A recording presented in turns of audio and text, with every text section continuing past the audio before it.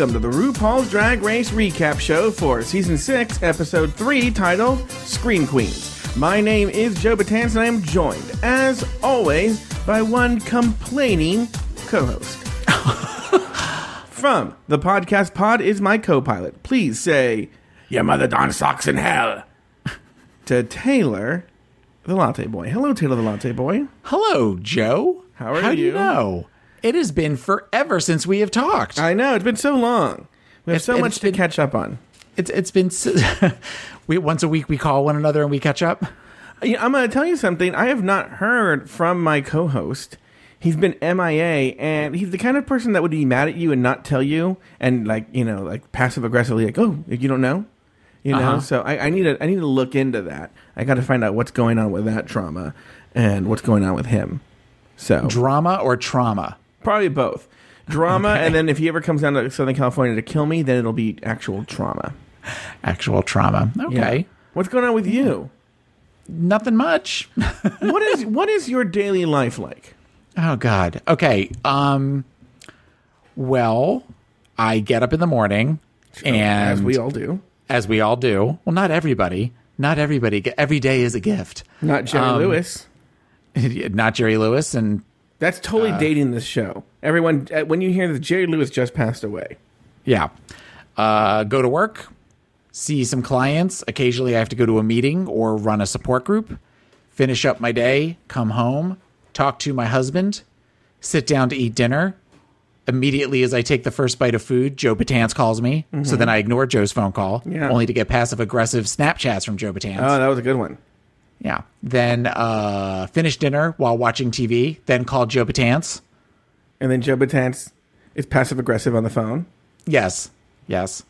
Where he gives me grief for not immediately returning the phone call. True. And then I tend to do absolutely nothing of worth. I either playing video games on my iPad, or I look at random websites online until I get tired, or then decide at the last minute before I go to bed, hey, you know what's a good idea? Reading the news app on my iPad and reading about all the stuff happening with our federal government, and then I don't sleep. Oh, it makes you mad? Yeah, well, it brings up my anxiety. Oh. Reading about the news, especially bad news, I'm like, because my reaction to that kind of stuff is to go, I'm going to go to sleep, and when I wake up, Trump will have died of a heart attack. and I just go to bed. Let me ask you a question. That's that Marianne Williamson. You just put it out there into the universe. And yeah, all minds are joined. And so hopefully my mind joins with him and convinces his heart to stop. Now, let me ask you this question. What, in your imagination, what do I do all day? Because I think you're starting to take on this whole, that's what I'm curious. What do you think Joe does all day? I think you go to meetings. You go to random meetings with various people to discuss projects. They sound like a child discussing what his father does. And some of them are successful, and some of them are not. And then you have to drive all over Los Angeles to go to all these meetings. So you spend a lot of time in the car. And that is when you catch up with friends, as far as you talk to Sweet Michael, you talk to John Paul, you talk to Adam Vaught. Yeah. All of the people that I wouldn't know their names had I not listened to Catching Up for the last couple of years, even though he accused me of not listening to it. Yeah. Well, you just listened to 6 months later. Now, let me ask you but you're right. You're close. The thing is, the people that, when we do these private shows, people are always asking us, what does Joe do? It's always a big thing. And because the answer isn't very simple. The answer is complicated. Like, Joe has 3 different projects going at the same time. And so, one, Joe is forming a nonprofit, and so he has to talk to lawyers and stuff like that. That's boring, But then Joe does more interesting things. So, Joe had a meeting. You're right. Joe had a meeting yesterday. But you know what? I've been very lucky in that all my meetings have been over the phone recently. So, yesterday, I'm going to tell you something. I looked horrible. Taylor, I don't know why I had this feeling I should take a shower before the meeting. Everyone should take a shower every day, right? Let's just get that out of the way. Yes, that is good advice. Yeah. Good sage advice from RuPaul's Drag Race Recap. But I'm just saying, like, with me, because I work out of the house, I'll take a shower whenever. I don't take it first thing in the morning, you know. Well, I've had days like that where all of a sudden I'm like, oh, it's 3:30 and I'm getting kind of swampy. I should probably jump in the shower at some point. That's every day for me. Mm-hmm. And so this meeting was going to happen like midday. So I was like, should I shower before the meeting or shower after the meeting? And in theory, I wanted to shower before the meeting, but I landed up showering after the meeting. And I looked horrible. I haven't shaved in like a week. Now, by the way, my hair grows in very slowly, my facial hair. So like a week's growth is probably like 3 days for you. So, but I looked horrible, and my hair was all over the place. But I had this meeting, and of course, they can't tell over the phone what I was wearing and what I looked like and what a mess I was. But I had this meeting, and that was a successful meeting. And then I was actually thinking of how silly my life is, because one of the meetings was about a project, a documentary that I might be producing, and it's a very silly topic. I don't want to get into it, but I find myself reading about people in the circus, and so a lot of it's like doing like homework that you do in school. So like reading books about the circus. Oh, okay. One of my projects is a horror film that I want to write. Okay. So I'm reading a lot of old-timey horror comic books. I think you and I have talked about this personally. We have. So like it's weird to me to be sitting down and like spending hours reading 1950s horror comic books and thinking I'm working right now. And that's sort of weird. I went through something similar years ago with where I did an annual bereavement camp with kids.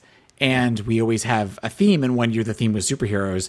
And because I'm a big comic book guy, I had to do like where I had to present research to all of these counselors as to why we were going to have certain characters represent certain cabins. So it was neat at one point to think, I am like reading all these comic books and I get to do it. I'm getting paid to do it. This is actually really cool. So I can appreciate what you're saying.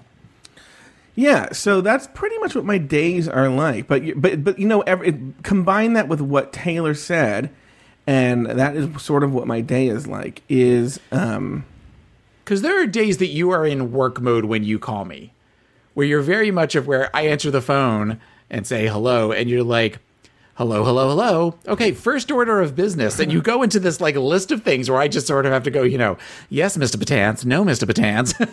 Well, right away, Mr. Patance. And then you're like, all right, that's good. Talk to you later, and hang up. A less confident person might read this as shade, but it's not. Is that I do, for purposes of getting things done with this show, I have to treat this show as almost one of my projects and one of the businesses that I work on, or ventures that I work on. So, there's allotted time that I have to working on RuPaul's Drag Race recap. So, like, for instance, we're a peek behind the curtain here is Taylor and I recording 2 episodes in a row. The reason I mention that is I had to do all the work for both of those shows, but I did it like Sunday, know? And I sat down and did it Sunday, so I get into like that mode. And then when I'm working on RuPaul's Drag Race, I'm working on RuPaul's Drag Race. And that's actually one of the things I like about what I do is there's not one thing that totally gets all my attention. Does that make sense? So like throughout the day, for 2 hours, I read comic books. For another 2 hours, I'm reading about the circus. For another 2 hours, I'm talking to lawyers and founding this nonprofit and trying to set up classes for poor kids. And so my day is spread out. And so, and then, part of that is RuPaul's Drag Race. Like, for instance, tomorrow, I produce another podcast that hasn't come out yet, and no one's going to listen to it from this show. It's for a friend of mine. She's coming out with a podcast, and I'm producing it for her. I'm going to tell you something. This podcast is so boring. Anyway. So, tomorrow I have to work on that with her. So I'll be with her working on this podcast that we're doing, or that I'm producing for her, because she doesn't even know how to turn on a microphone. Oh, so that's basically what I'm doing. Let me tell you what. This is a sad state she's in. I'm her Daniel Brewer. Oh, I just thought that out. Yeah. So So I'm working on that. That'll be part of my day tomorrow. So it's one, it's always different, and two, not one thing occupies my whole day. Okay. So that's sort of what my day is like. And there's sometimes I'm jealous, of people like you. Who I'm jealous of people who show up and do the same thing every day. Like, and someone asked me this the other day, and you know what I would love to do if I could make money at it? What? Like, if I could just listen to podcasts and make, like, jam and pickles and jellies all day. Yeah.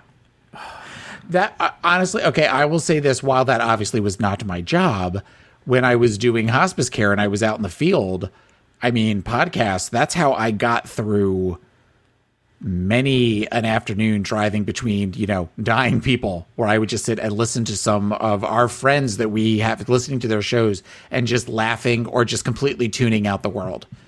And sometimes including the podcast that I was listening to. It was just white noise in the background. Well, let me ask you this question. What are your go-to, I'm stressed, I can't, like, unfortunately, this guy is very regional, but there was a guy here in California named Huelhauser. If you're a big Simpsons fan, the people on The Simpsons were big fans of his, and he's a character on the show, and there's characters based on him on the show. But he was like a local guy. He was always happy and going to local Los Angeles locations. And you took a picture with him once. I took a picture with him once, and he's passed away since. And you can watch that show, and there's nothing bad's ever going to happen on that show. That's never political. It never gets into arguments. No one's ever fighting. It's just about things that are not going to stress you out. Almost kind of like Bob Ross is kind of like that. Do you ever watch Bob Ross? So what are your go-to sort of like happy places to go? Or your like soothing, your safe havens in terms of Do you mean media? As far as podcasts go? Or just in any kind of media? Comic books are definitely one place that I tend to go, especially old comic books that I had when I was a kid. I've re-downloaded digital versions of them through the Comixology app. I've purchased them and then looked at them that way. Golden Girls is another thing that I can always sit and watch an episode of Golden Girls or watch an episode of the Mary Tyler Moore Show. And both of those, there is a feeling of being little and watching those shows, and just I can, like, when I watch old Mary Tyler Moore's, which I was really little when that was on, but I can almost, when I watch it, I almost feel like I'm in my living room in New Jersey at like 5 years old, like watching it. Same with Golden Girls.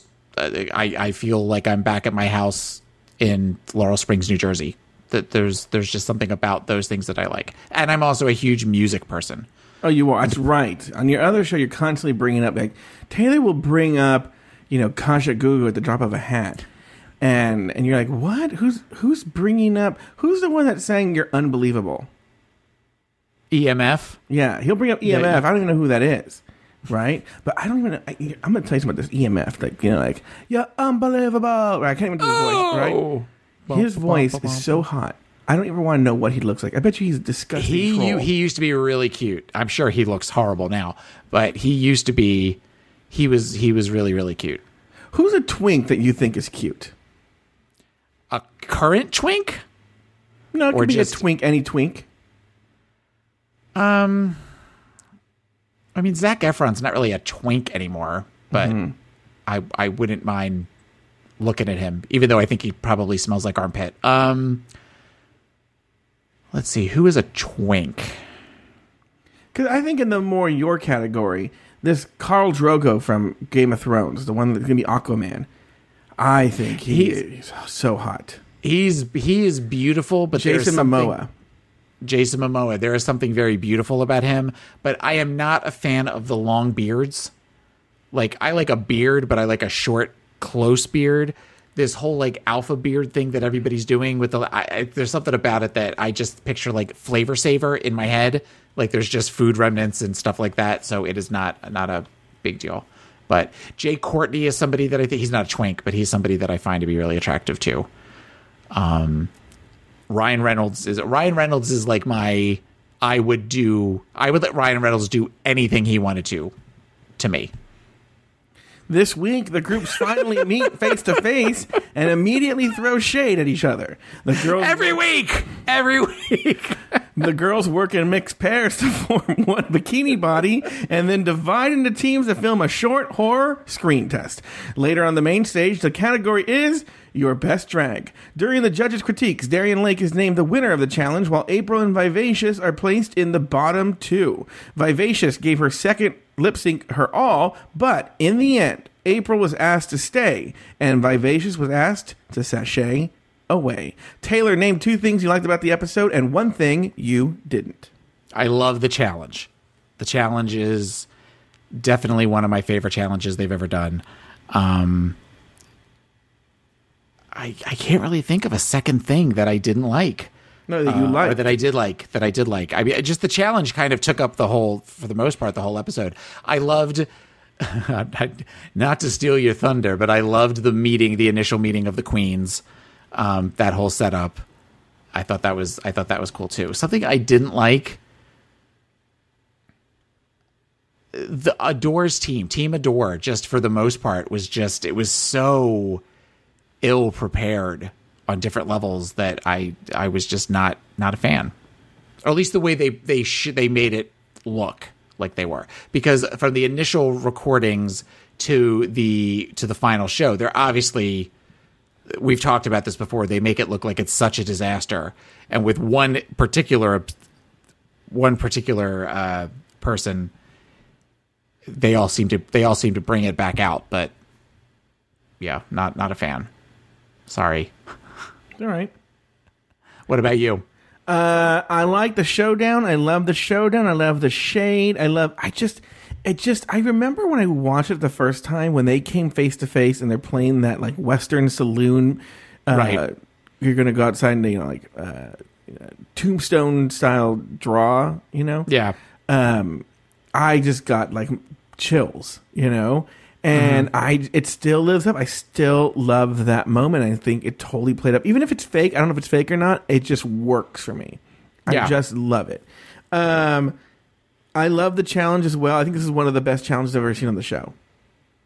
Yeah. It was, to me, now maybe, we Taylor and I we've recently purchased all the seasons for RuPaul's Drag Race. And so maybe we'll see others in this series that we remind us. But from what I can gather, this might be one of the best episodes in the whole series. You have said this on multiple platforms over the last couple of days that we've talked about this. And while I enjoy the episode, you said you have a lot to say about this episode. And I am curious as to what you're going to be sharing. Yeah. In a good way. I'm not saying that to be an asshole. I mean, I'm genuinely, because I'm not sure what it is that you find to be so great about this particular episode, but I'm along for the ride and I want to hear what you have to say. All right. The one thing I didn't like, Trinity K. Bonet. I talked about this last week, but this Trinity K. Bonet, I just don't like her. She's super negative. She's the new Magnolia. Now that Magnolia's gone, she's the new negative Nancy. Okay. Anyway, after Magnolia's elimination, the 2 groups of queens come face to face for the very first time. Some of them get along, while others throw shade at each other. For Gia Gunn and Bianca Del Rio, there was no love loss. My name is Miss Laganja Stranja, honey, darling. Laganja, y'all know T. Come on, Nat. Laganja, irritating, young, foolish. Well, you girls look good. There was a slight pause there. You girls look good. I didn't quite cough like a man, but you guys look good. Don't jump the gun yet, Miss Kamora Kardashian. She needs to come. My name is Gia Gunn. I don't jump guns. I am the boom boom gun. Oh, is that it? Is that it? You can handle it. But don't worry, some other bitches in here know how to throw it. Okay? The next day, the sniping continued, but RuPaul came in to break it up and announce this week's mini challenge. Now, I want you to pair up with a queen that was not in your original group. Now, for today's mini challenge, each pair needs to combine bodies to create one lip-syncing, bikini-wearing, bathing beauty. Milk and Adore were named the winner of the mini challenge, and now let's go to Taylor to hear his thoughts on everything that transpired. Gia's gross. That's the first thing that whole, I don't know, that whole, like, I'm the boom boom gun or whatever. That is a rehearsed line. I forgot about the mini challenge of with the legs and everything. A couple of them clearly had not tucked. Oh, really? Oh, yeah. No, a couple of them, there was, I want to say it was Adore and Milk, where Milk was clearly packing with the bouncing up and down. I would strongly encourage anyone who has season 6 to go back and watch that mini challenge, because a couple of folks are, I don't necessarily think that Adore and Milk should have won. I think that Darian, and I forget who Darian was with. I mean, just the difference in size with the legs was the funniest one of all of them. I agree with you. I was thinking Darian should have won, and Rue was dying during that one, just doubled over in laughter. And I was like, oh, they won. And then it was strangely Milk and Adore. But I think again with the producer shenanigans, they knew that would be a better sort of setup for what was going to happen. Because I thought that they should have won as well. Next, RuPaul gathered the girls to explain this week's main stage challenge. For this week's main challenge, you'll be screen testing for a new horror film franchise. Drag Race Nita Hurl. Working in teams of 6, you'll serve scary movie realness in 2 sickening scenes. One set in the 60s and one in the 80s. Hashtag Scream Queens. On Team Milk, Darian is assigned to the simple role of a head in a box, while Trinity, despite her protestations, is given the part with the most lines. Later, as the girls coach Trinity's line reads, Trinity gets offended. You could be Slutty Sally. Well, I'm the acting version, obviously, so whatever you want to put me with. And if you girls know tips, swing them my way. Yeah. All right. Come on, Sandra Day. It's time to pop your cherry. What if you did it like, let's get real, girl? Yeah, like, shut up, girl. like- It's just me. You know what I mean? Oh, you want me to be black? Well, I think it'd be funnier. The black girl is playing ghetto. How original. During the screen test, Courtney and Bianca impress RuPaul and Michelle, while Trinity struggles with her performance. Jeez, Betty. It's just me. Don't flip your wig. That's not funny. Ever since they invented birth control, Cut. Trinity, you have to play to the camera because we can't see you when you turn around.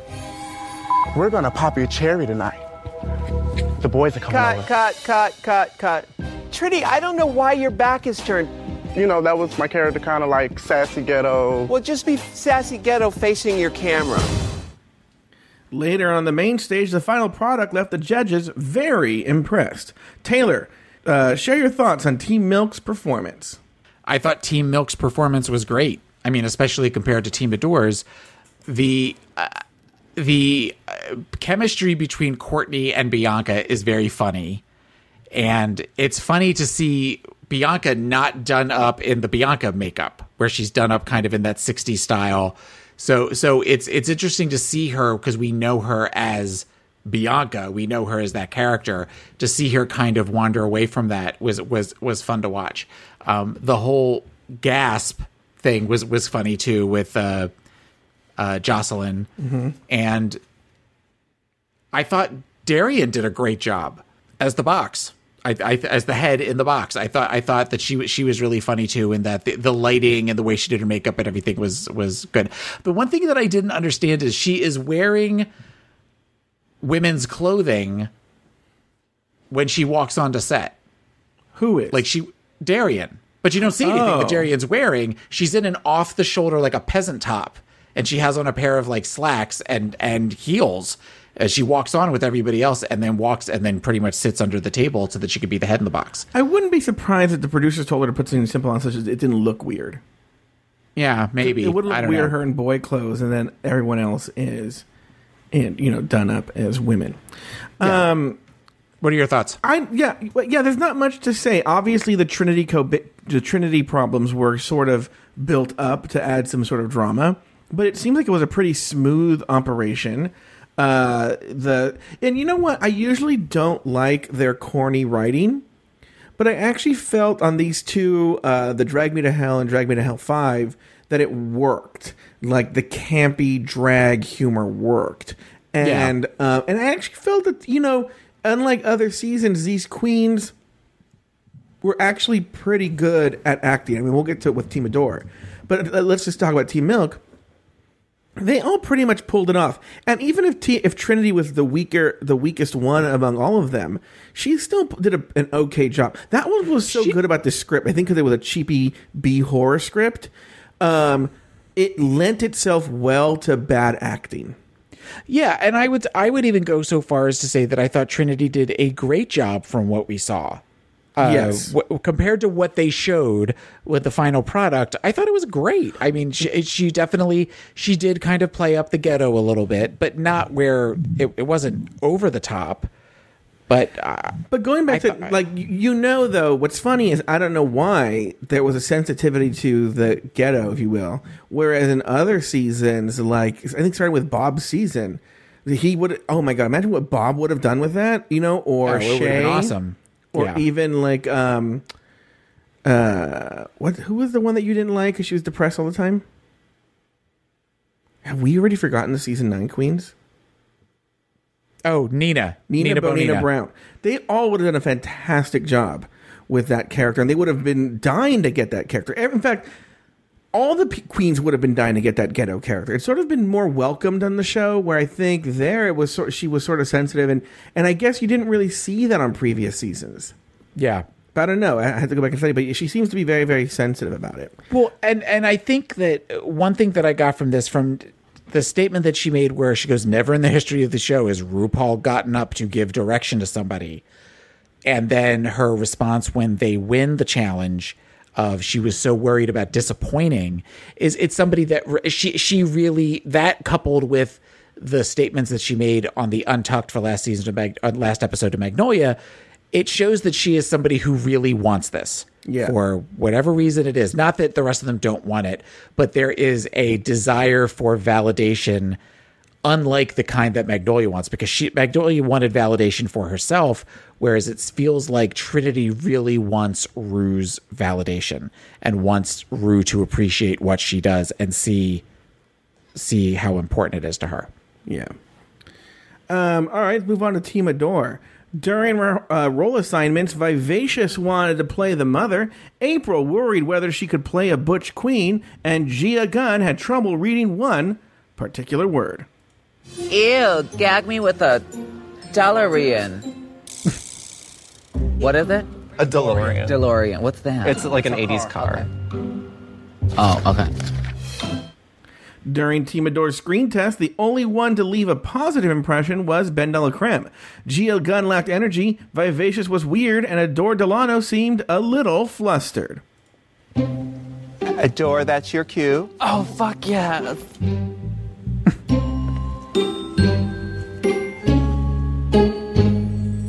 You're gonna die!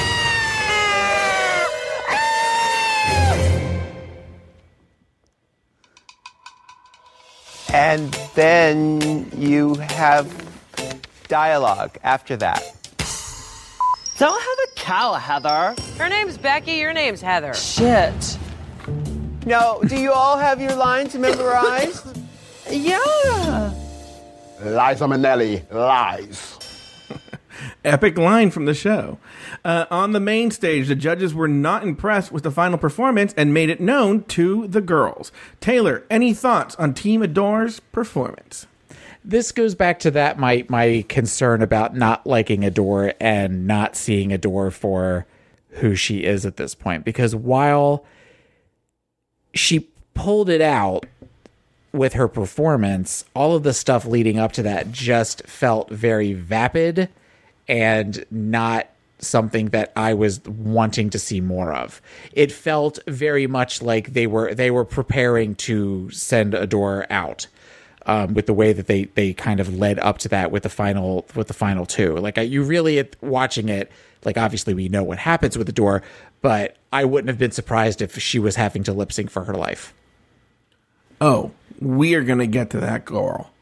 Okay. We are going to get to that. But what was your opinion on the final product and on what they delivered? It was okay. I mean, I thought, in particular, the performance... I didn't get the performances of Laganja and April. It didn't make any sense. The April's, like, where she's supposed to be the butch real estate agent, and she just kind of looks like Carrot Head with the hair. And then the whole weird Russian accent for Laganja's aerobics instructor. That whole thing was... I feel like there's big sections of the script that were cut out, so that there's no explanation as to why the two of them are there. And I mean, we'll get to Vivacious, but Vivacious was horrible. I mean, I think it said in Untucked, if that's the best take that they got, where she's just kind of looking around and everything before they went line, that's pretty bad. I'm going to tell you something. I loved every second of Team Adore. Really? Let me, just for the train wreck that it was. Okay, first of all, let's talk about Gia Gunn. This is where you and I have not talked about this. I love Gia Gunn so far. I love her. I think she is so fucking funny, whether it's intentional or not. I love her shade. I love her confessionals. I love what a fucking bitch she is. And you know what's funny is they were reading her acting on this challenge, and particularly in the screen test. And like I was saying earlier, this script lends itself to bad acting. I'm even laughing now thinking about it. And her acting performance is comically bad. And it is so bad, like it's almost like comedic genius level. Like if she was doing it on purpose, she's a I know she wasn't doing it on purpose, but it's all like she was so funny with her like wooden line read. And she's like, oh my God, gag me with a DeLorean. Like, oh my God, it's my cell phone. And like, just like, Heather, like, oh my God, all her lines were so good. I actually think Adore pulled it out. She didn't know her lines or whatever. I'm sure they built it up. Vivacious, I think they fucked. First of all, epic performance. I love how crazy cuckoo it was, because I love everything about Vivacious and how cuckoo she is. But they fucked her over, you know, because they didn't have. They could have totally edited out that silence or that extra air. Like they didn't. Why did they have to show her just walking, like looking around? Yeah. They totally put that in to make her look stupid. And you can tell Lena Headey is dying laughing at the judge's table. That was the thing that we both laughed towards, the dead silence, and then just the where we're just clapping. Yeah. That was we both laughed at that because it was just so ridiculous. And it was clear they were faking it. I mean, because it was not that bad where they were like, okay, it wasn't that bad. It wasn't that horrible. And they fucked over Vivacious, you know, on that head thing. And I think Vivacious has said that they even told her to do, like, look around or something like that. I should have done my research on that, but I think I've read Vivacious say that she was sort of screwed over there. She was just doing what they told her to do, and then they made her look silly for doing what they told her to do. That's not to say that Vivacious isn't kooky. She is kooky, and that's why I love her. And once again, I would love to see more of what she could do. I would love to see her on another season. Where is she from originally? Where is that accent from? Tallahassee. Hey, let me ask you a question. How far are you from this Tallahassee? Oh, Tallahassee, I'm probably a good 7-8 hours at least. Oh. Because it's up in the Panhandle. Oh. Speaking of, you know, I don't know why I didn't think of this earlier, of like media where like if you're stressed to watch, I just found this. It's a candy store in Tallahassee. They make old-timey, like 1800s candy. Okay. And they make YouTube videos showing them making it. Mm-hmm. Oh, my God. It is so soothing and so wonderful to watch. Yes, Taylor. I just thought of something else that I watch when I am feeling anxious. And you just reminded me of that. What is it? I watch Barefoot Contessa episodes. As I've discussed in the show, I will not watch her. Because she looks Why? Because she looks like her feet smell.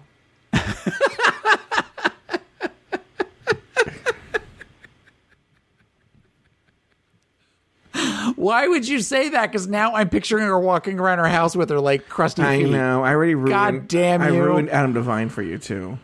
Yeah, Adam Devine. Whenever I see him, I think I smell poo. Whenever I see Adam Devine now. Do you think he's cute?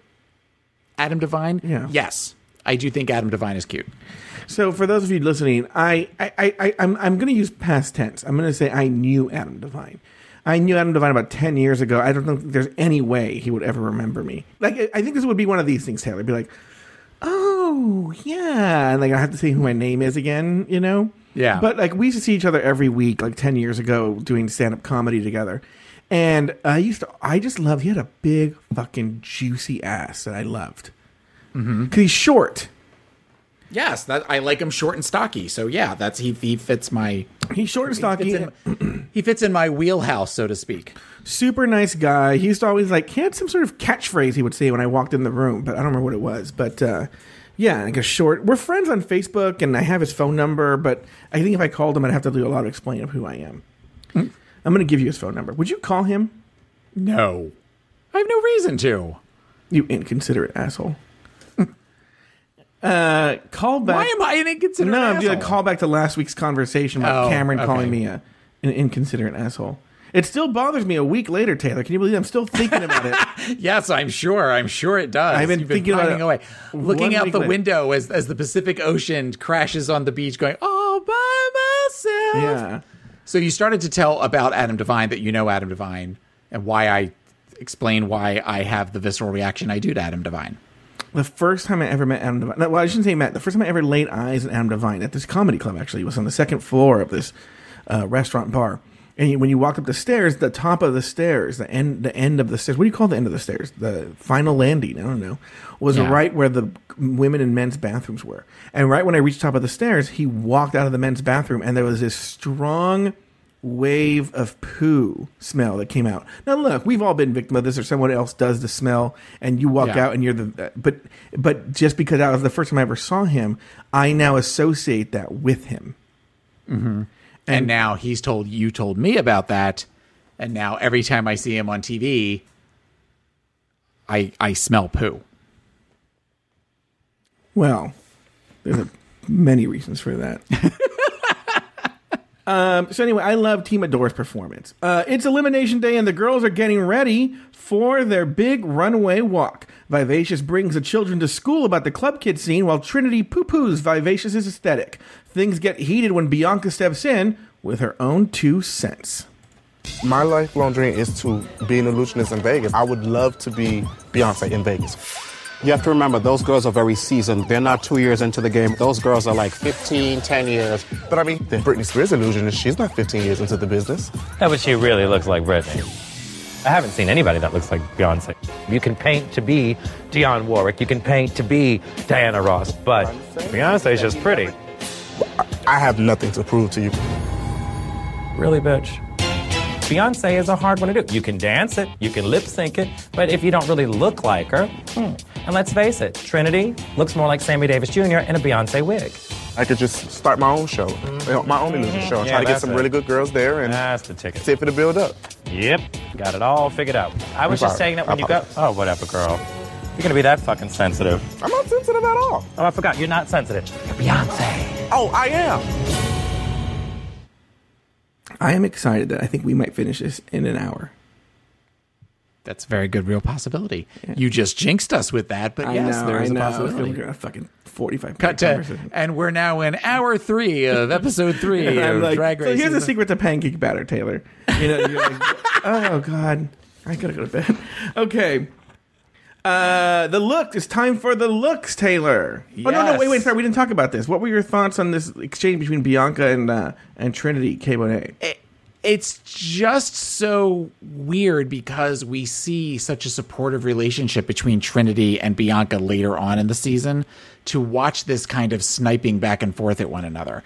Now, Bianca was right. She looks nothing like Beyonce and doesn't even have the bone structure or anything to where she could paint like Beyonce. So I don't get, that's just sort of, that's a 22-year-old that loves Beyonce that thinks that she wants to be here. I find it interesting, though, that they talk about in Vegas the Britney Spears impersonator, which is, you know, shades of the future happening with season 8 with Derek Barry. That's just 2 years later. That's when they got her on. So, yeah, we got our first Derek Barry mention. Yeah. So, all right, now it's time for the looks. All right. First up is Bianca Del Rio, and she is wearing what she describes as old Hollywood, which is a black floor-length dress with a fascinator with lots of feathers in it, and a collar for days that's all like peacock colors, that's blues and greens and purples. Hair is done up all great in a dark brown. I give this a toot. I love this look. I think it's very glamorous, and I think she looks great. How about you? I agree. I think she looks great. I think she's worn this outfit several times. I feel like she's worn this to like other events. And I think it looks fantastic. It's a huge, huge, huge toot. I think she looks fantastic. I think she knows what she looks like. I think she knows how to do it, and she looks great. All right. Next up is Courtney Act. Unfortunately, the picture that I got, because I just take pictures while the show is on, is of her back. But the dress is inspired by Australia. It is a very form-fitting dress with lots of poofy down at the bottom that is red, black, and blue. Her hair is up. She has opera gloves that are also a blue spangly or blue sequined. I think she looks great. I would also give this look a toot. What say you, Joe Batance? I feel like I see much better drag from her this season. I mean, this is supposed to be your best drag, and I feel she has so many better outfits this season. So it's a toot, and it looks great, but I don't know if I'd call it her best drag. I wouldn't say it's her best drag. It's also shades of Manila Luzon. Manila wears a Philippines dress similar to this at one point in her season, but, you know. So next we have Jocelyn Fox. Jocelyn Fox is in a gold lame off-the-shoulder dress that is very Greek-inspired. She has a headband on, hair off to the side. It's safe. It's a safe look to me. I've never been a big fan of lame, so I would give this look a boot. I'd give it a boot, but that's because I've never been a fan of this cut of dress. I don't know what you call it, but it seems like the kind of dress a Colombian girl would wear in like 1998 and annoy me and sleep on my bed when she's not supposed to. That was awfully specific.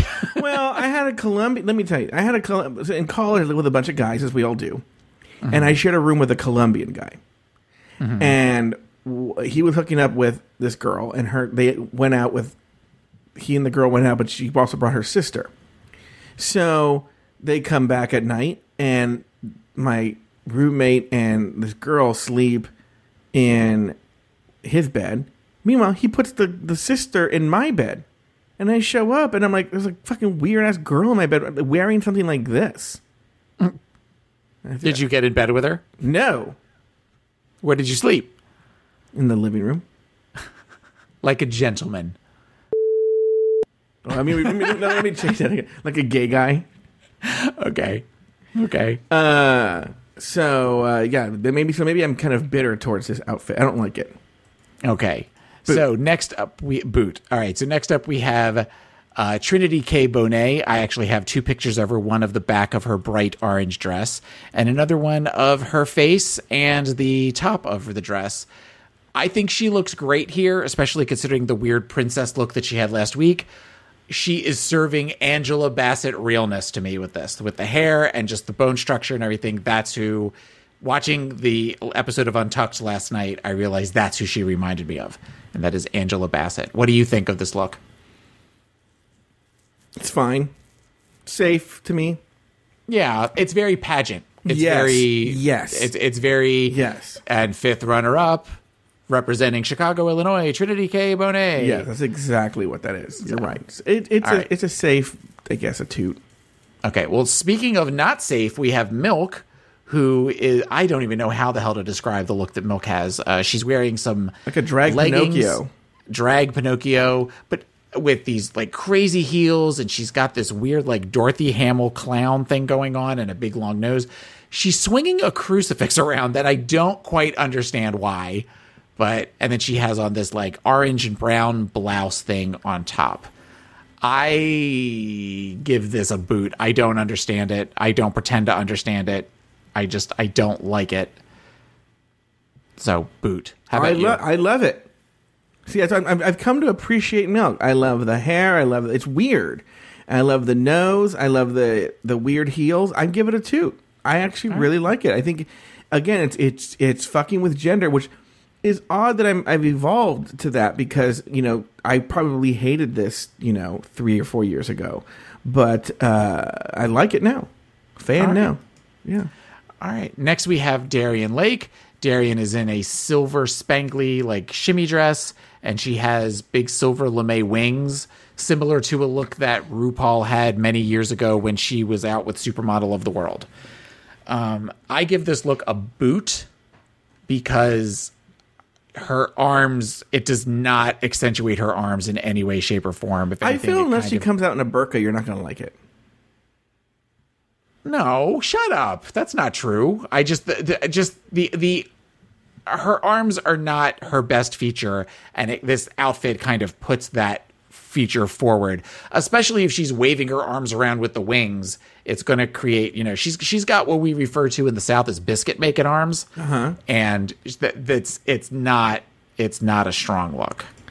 Yeah, I actually like the look. I'm gonna give it a 2. She's covering up those legs. I see what you're talking about with the arms. She's working it though. But I think this is her best drag, and what else can she do? Well, apparently wear a burqa. I mean, but think about last week. She had the St. Patrick's Day top on, the green top that was still blousy, that was still flattering. It kind of accentuated her chest and her collarbone, but it also kind of hid those weird arms. And then when you think about the skirt that was all rouged up in the wrong places and then kind of showed those enormous thighs, that was not flattering. So if we could figure out a way that she can kind of accentuate while not wearing a burqa, she'll be perfect. Okay, next up is April Carrion, who is wearing a yellow raincoat with some, it looks like fuchsia or purple piping, and she is holding an umbrella that has streamers that look like rain. I want to like this outfit, but there's something kind of clunky about it, and there's something very clunky about her makeup. Her makeup, she looks like a boy that got like in his mom's makeup drawer. So I am unfortunately going to have to give this look a boot. What about you? What do you think? I give it a 2 with reservations because I actually don't think I get the umbrella for the April showers, but then I felt like it was very distracting. Well, you couldn't see her through halfway down the runway because she was covered up by it. Yeah, like I think I like the outfit. It's just that the umbrella is covering everything up, so I'm not a fan of that part. So it's a 2 with reservations. But I'm generally pleased with it. Okay. All right. Next up is Laganja Estranja, who is wearing a floor-length pink or peach dress with a huge fascinator that has multiple butterflies that are flying around her head. I love this look. This is probably one of my favorite looks Laganja has, considering I'm not a huge Laganja fan. I wish it was a different color because it feels very washed out. And I love her makeup in this. Her makeup is very different from what she does in other weeks. It's just, if I had one critique, I would love to see, even if it was a splash of color like around the bottom of the dress or to have, around the neck, something that kind of made it stand out a little bit. But it's still, it's a great look from somebody that I don't normally care for, and I would definitely give this look a toot. I think I'm going to give it a boot. I think there's too much going on. I don't like that thing at the bottom. What is that thing called at the bottom? Like an apron? No, it's not an apron. It's just like a flare. It flares out. It flares out. I don't like that. She looked like a shitty Chiquita banana. Boot. All right. Next up, we have Gia Gunn, who, if this is her best drag, it's horrible. It's disappointing. It's horrible. She's wearing a purple and black and neon green like catsuit with this weird Medusa type hat on her head that just looks like foam stuffed satin, and I guess it's supposed to be some sort of Medusa Power Rangers inspired thing. Horrible look. I give it a boot. Oh, I give it a boot as well. It's terrible. I don't like anything about it. Which is funny because I feel she's capable of good drag. She is capable of good drag. I would agree with that. So for her to say this is her best, it doesn't make a whole lot of sense. Yeah. Next up, Adore Delano, who is wearing a black mermaid inspired dress with a bright red wig. I didn't think Adore looked terrible. I thought that, for Michelle starting to give her grief about the hog body and all that kind of stuff, that I thought she looked pretty good here. It's not my favorite look of hers, but it's okay. So I'll give it a toot with reservation. I am not a fan of Adore Delano's aesthetic. And so I don't like this look. There's nothing I like about it. I guess in theory I could like it. I don't like that weird hair. Maybe with a different wig. Actually, you know what? With a different wig, I probably would have given it a 2. I hate that wig. The crazy Ronald McDonald colored hair? Yeah. It's a boot for me for that. All right. Next up, Ben de la Creme in a pink bathing suit, for lack of a better word, kind of Playboy bunny inspired with a big bow and the 60s hair. I like this. It's very true to her brand. I'm going to give this look a toot. I do agree it's very true to her brand, but I don't think it's very creative. I don't like it. I'm going to give it a boot. Okay. And finally, we have Vivacious in a red pleather bodysuit with large cones coming off of it over the chest. She has, it's almost like a mohawk, and over the elbows and shoulders. And I think there's one in the back as well. I'm going to give this a boot. I did not like this as far as drag goes. It is very Club Kid, but Club Kid doesn't necessarily mean drag, and it also felt very dated to me, kind of like what the panel was saying compared to what they did, what the rest of the did. So I give this a boot. I like it. I'm gonna tell you, I like it. And again, I think my aesthetic has evolved, my opinion on it, and I guess maybe we are in a more Club Kid type era, or where that's coming in more into fashion. And I think if I'm judging it with 2017 drag eyes, I love this outfit. I love everything about it, and I wouldn't put it in the top 2 of the week, but I like it very much, and I think it's good for her. I think this is one of her best drag. We only saw a little bit of 2. it. Yeah, but okay. I have one more thing that we need to talk about that I forgot to grab pictures, and that would be RuPaul's look this week. I hated RuPaul's look between the wig, the gray wig that kind of fades, that goes ombre into the black, and her very severe makeup. I'm assuming that she's trying to do something very 60s horror inspired. But whenever she has had this look, I think she had this look for an album cover or like a remix version of an album cover. I do not like this look at all. So RuPaul this week gets a boot from me. I'm going to tell you something. You're wrong. I thought you looked great. Ugh, no. I was thinking the whole time how good she looked. And I go, this Taylor better think she looks good, or I'm going to get a fight with him. Because I'll fight anyone who says my Ru doesn't look good. I thought she looked fantastic. Your mama Ru? My mama. Hello, mother. Mother has arrived. And now she is leaving. Yeah, I think I do a good Vivacious impression. Hello, Taylor. Hello. Lies. Liza Minnelli. Liza Minnelli. Lies. Liza Minnelli. Liza Minnelli. Is somebody drowning Vivacious? You should make that your ringtone. Here we go. Oh, there we go.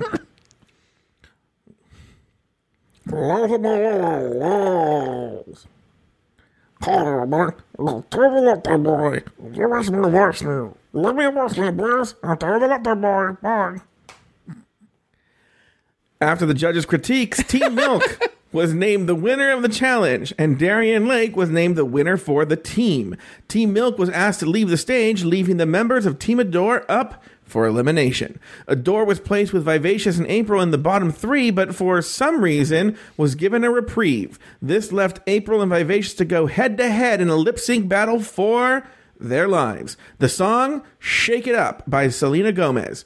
While Vivacious gave it her Club Kid best, it wasn't enough, and she was asked to sashay away, but not before she left us with some words of wisdom.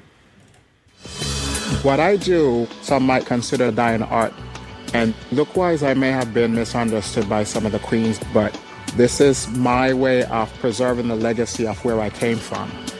Ru, mother, thank you forever. Taylor, any final thoughts on the episode? I agree with you that Adore should have been lip-syncing for her life. How do you know I said that? You said that earlier. Adore should have been lip-syncing for her life. Yeah. I think, look, in the grand scheme of things, Vivacious should have been at the bottom. Even though I think she was fucked over, her performance was the worst. Okay, and you couldn't put Trinity because they won, right? Yeah, but we also said that we didn't think Trinity. She wasn't that bad. I'm just saying. If you're looking over the overall grand scheme of things, this Adore, she looked horrible. She didn't know her fucking lines. She didn't seem to care. Like she did everything wrong at every moment. Yeah, and she got this pass. She should have been lip syncing for her life. It was fucked over that she was. Why was April I actually felt that the April thing was so fucked because they gave her the most vague character description. She did the best with what she got, and she even asked Michelle. Michelle's like, "It's your choice," like a total fucking cunt, right? Yeah, it's your choice. And I was like, "Bitch, give me some. You're the fucking goddamn director. Give me some fucking goddamn guidance." And she just got really... You know what? I think Michelle softened up a little bit because she's super cunty in this episode. And I think they should have given some guidance. I think they were probably looking for some sort of like Martina Navratilova or Billie Jean King kind of look, maybe.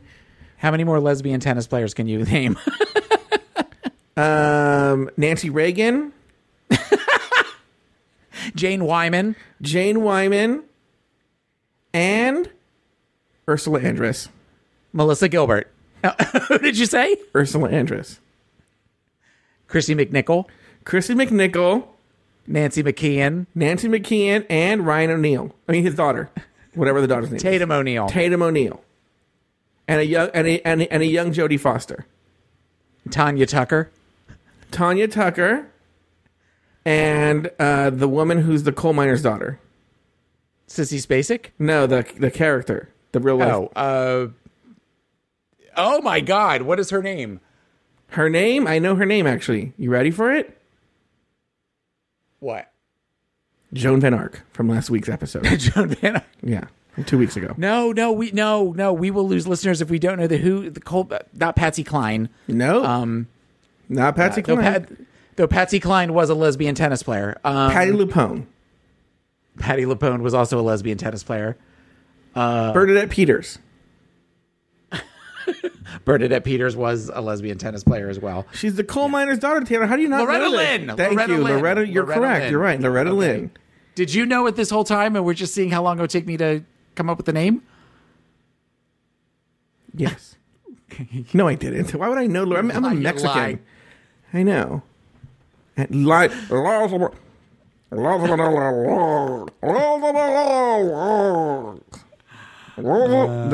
much for being done in an hour. Okay, no, we're at 58 minutes. We can do this. Oh yeah, we are 15 minutes. Okay. So anyway, yeah, Adore Delano should have fucking gone home. Not gone home. No, I'm not gonna say gone home. She should have lip synced. She should have lip synced. And it's fucked over for April Carrion that she had a lip sync. I don't think April Carrion deserved to lip sync. Her look was good. Her look was better than Adore's. And I wasn't a big fan of the lip sync though. I mean, she definitely did better than Vivacious, but it just seemed like a lot of stomping around. Oh, I'm not saying she's good at lip syncing. I'm just saying who should have been up for the lip sync. And I don't think it should have been April Carrion. It should have been Adore Delano. That fucking horrible dress and her horrible performance, and she was horrible. So, and then look, we all know she gets better. And I'm not saying Adore should have gone home, but she should have lip synced. Yeah. Any other thoughts, Taylor? Nope.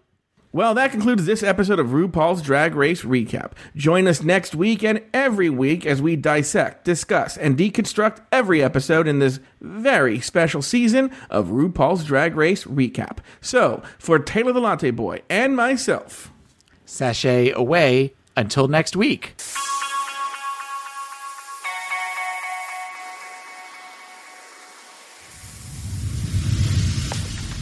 Want to share your thoughts about Drag Race? Email us at dragracerecap@gmail.com. Help the show out. Leave us a review on iTunes. It really works. For up-to-the-minute news about the show, follow us on Facebook at facebook.com/dragracerecap and follow us on Twitter at dragracerecap. To find all of our old episodes, visit our website at dragracerecap.com. Taylor has his own podcast. It's called Pod Is My Co-Pilot, and you can find it at podismycopilot.com or wherever you get your podcasts. You can follow Taylor on Instagram at PIMCTaylor and on Twitter at PIMCTaylor. You can also find me on my other podcast, Catching Up with Mike and Joe, available at cupodcast.com and wherever you get your podcasts. Follow me on Instagram at Joe Batance or on Twitter at Joe Batance. If, for some reason, you would like to know what I'm eating, you can also follow my food Instagram at Hungry Chola.